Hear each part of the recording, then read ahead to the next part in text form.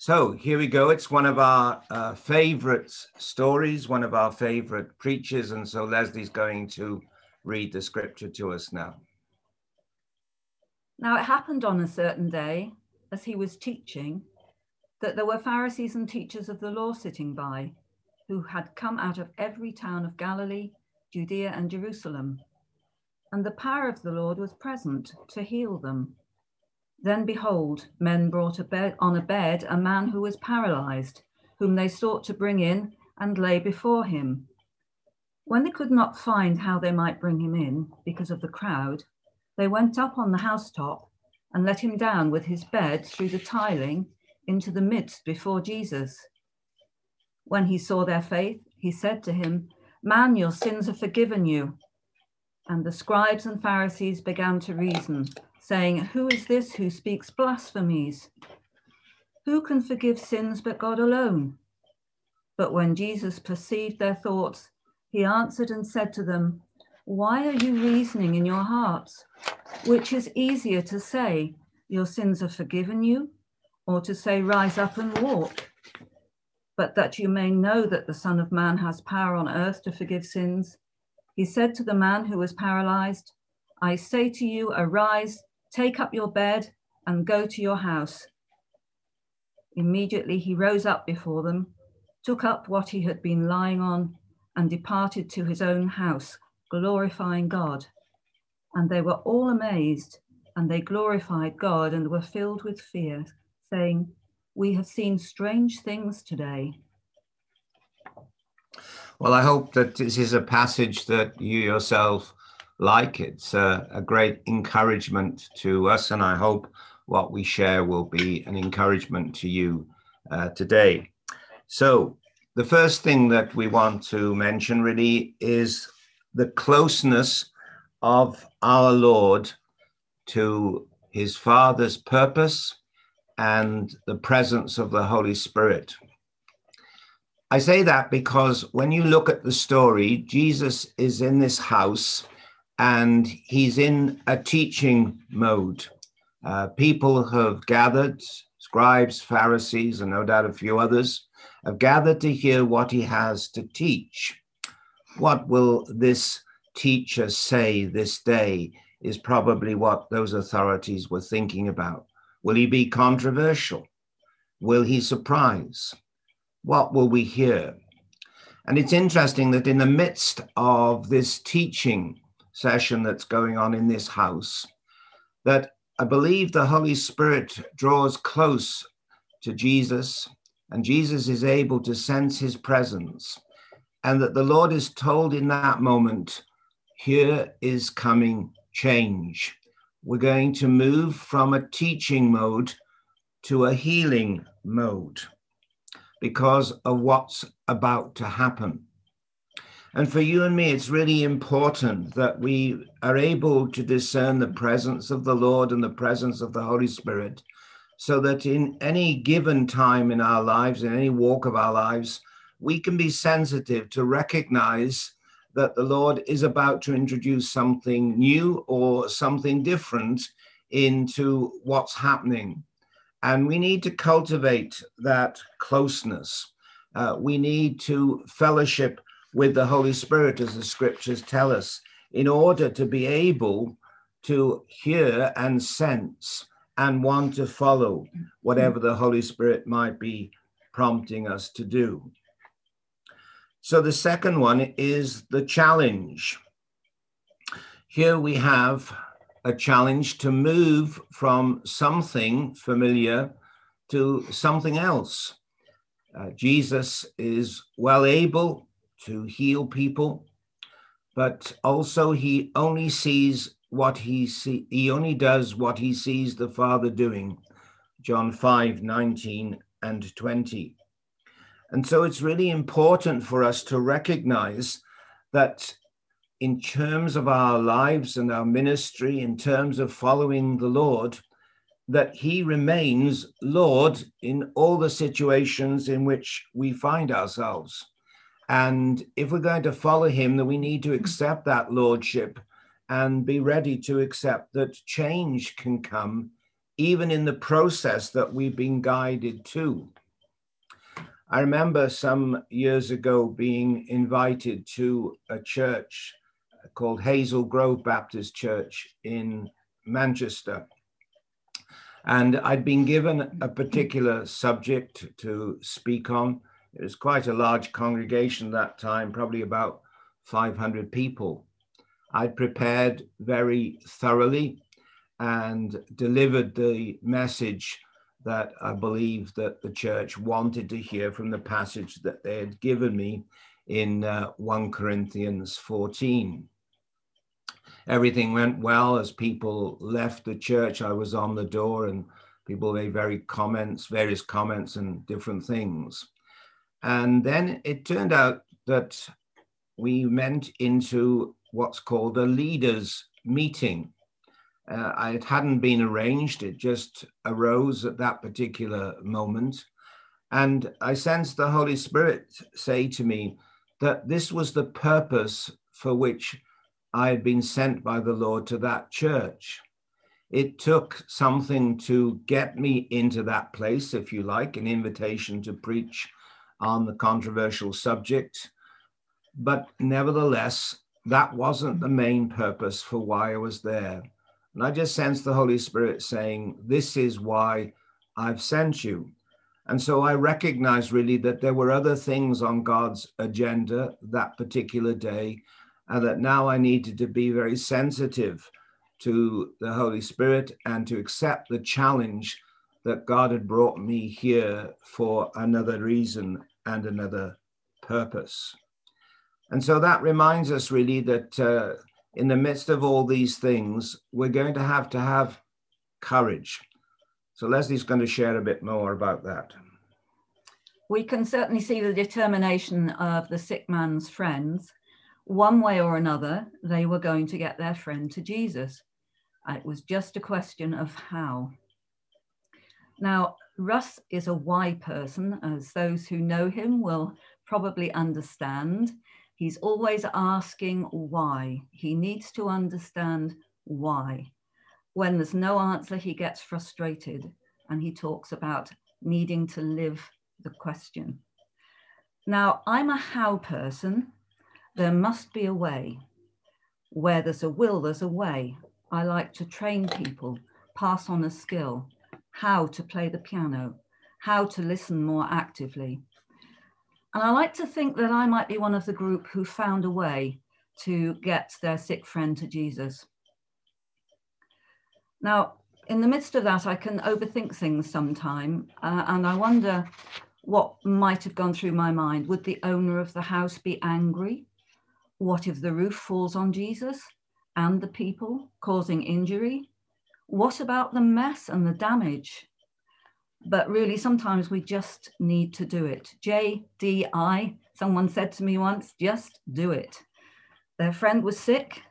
Jesus could heal him. Jesus was in the house. We need to get to him. There must be a way.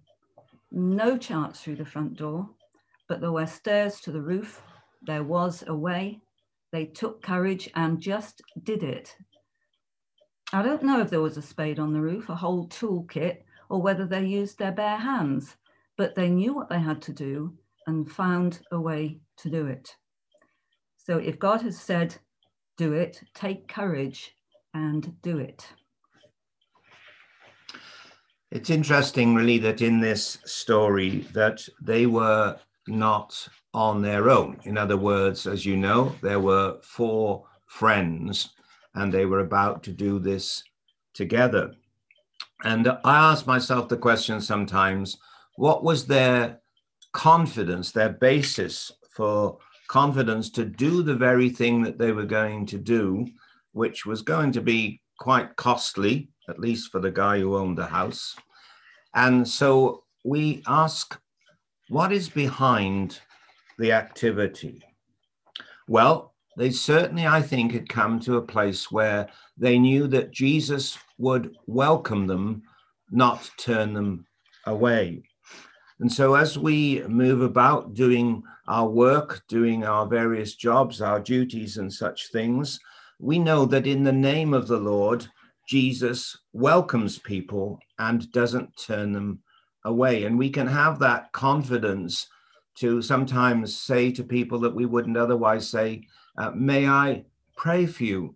I believe the Lord loves you.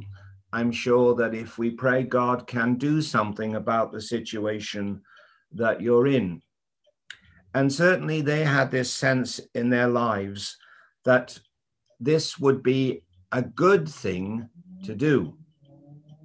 A good thing to do, of course, for their friends.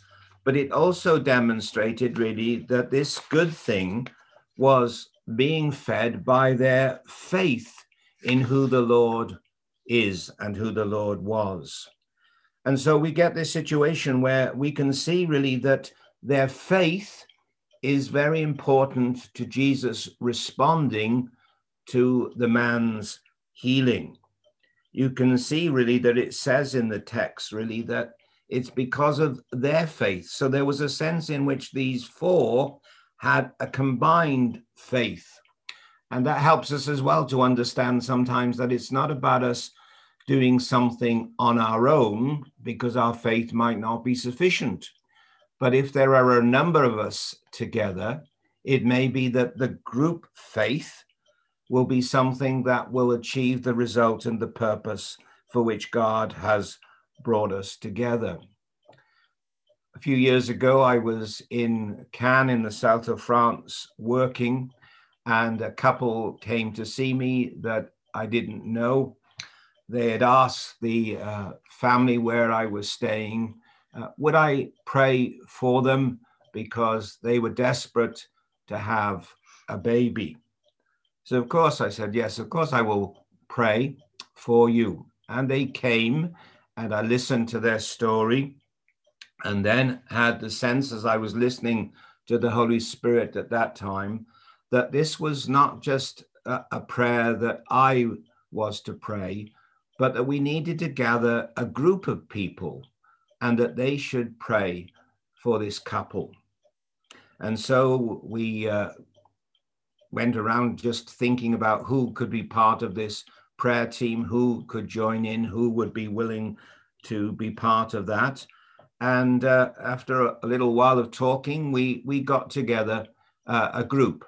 I don't mean we got them together in the same house because that was not possible, but we got them together and they agreed that they would pray and that they would pray constantly for a while, and then we would see what would happen.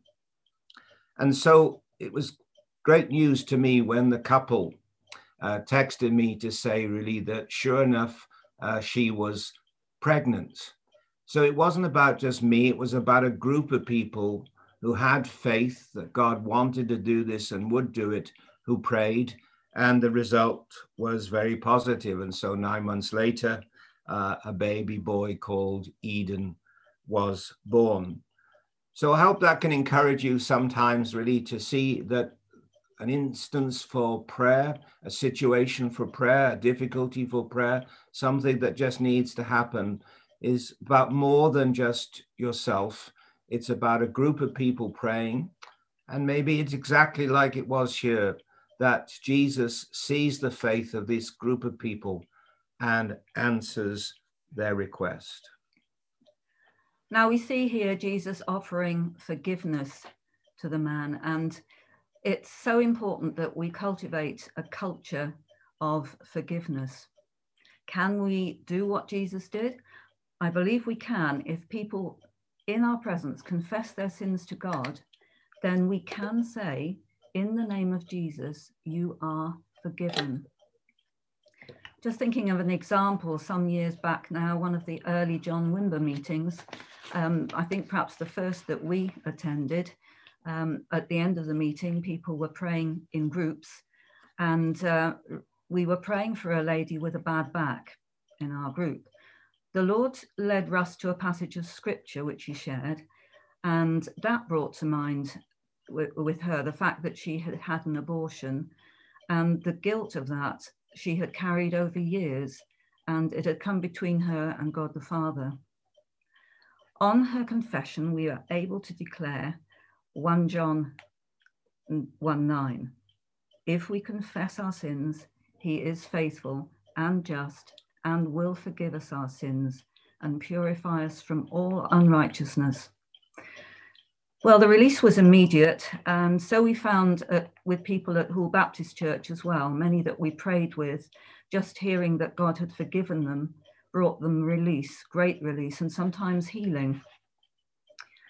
I think, humanly speaking, we often need to hear that we're forgiven and need to say the words, "I forgive you." As Christians, forgiveness really should be the air we breathe. It's basic to our faith. Jesus died so that I could be forgiven. It's the only way I can stand before a perfect God. The church is only here because Jesus died for our sins, and I am only here because Jesus died for my sins. It's part of our culture.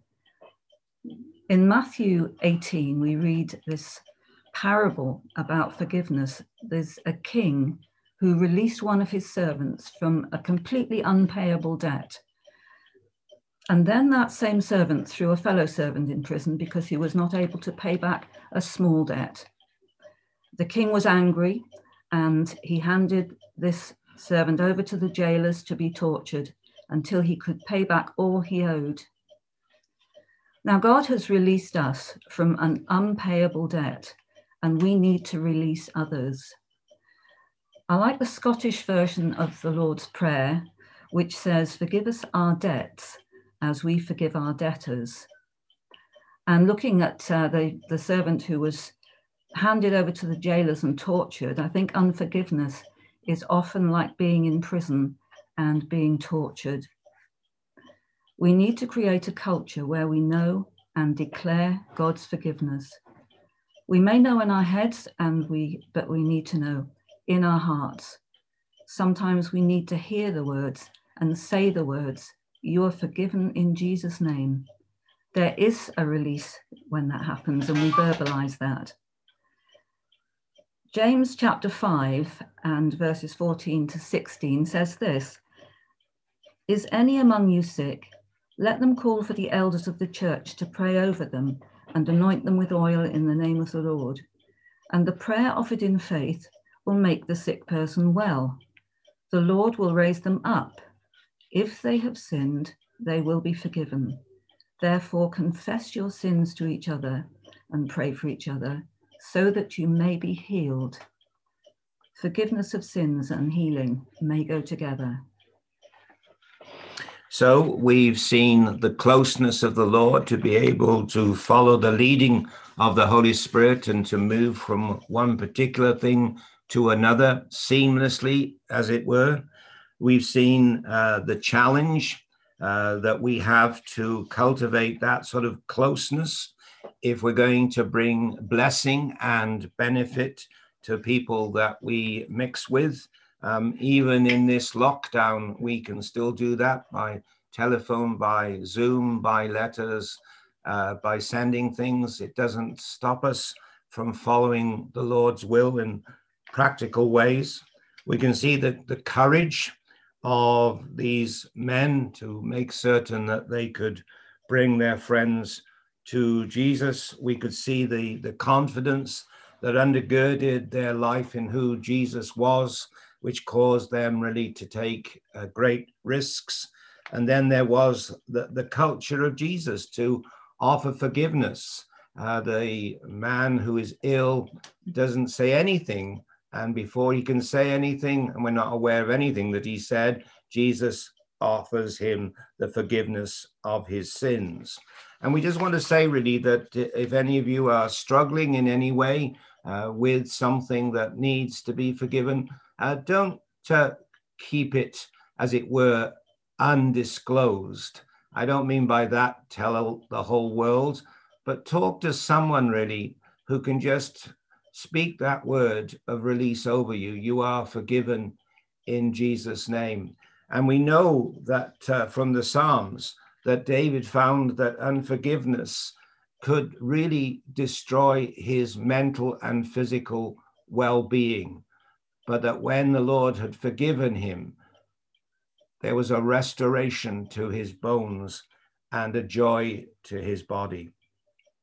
So the final C, for those of you who are making notes, and we will give Gareth our notes so that if you want them, you can have them, is climate. So what do I mean by climate?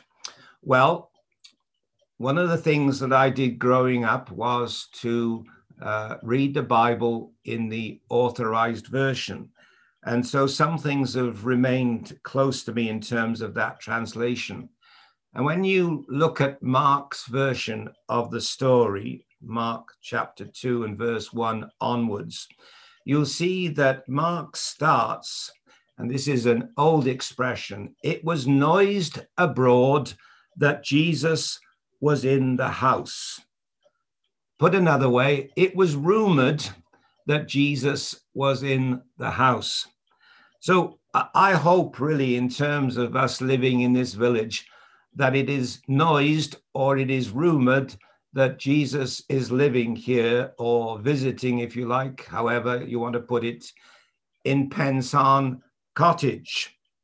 I like that thought that people can come and it's a place where they'll encounter the Lord.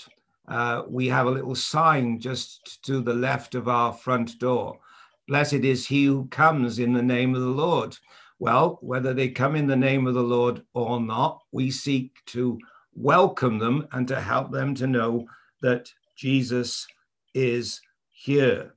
There are a number of Christians that we know, Christian leaders who live in our village. And so hopefully as a group of people, we're demonstrating that. We're cultivating the climate that Jesus is in the house.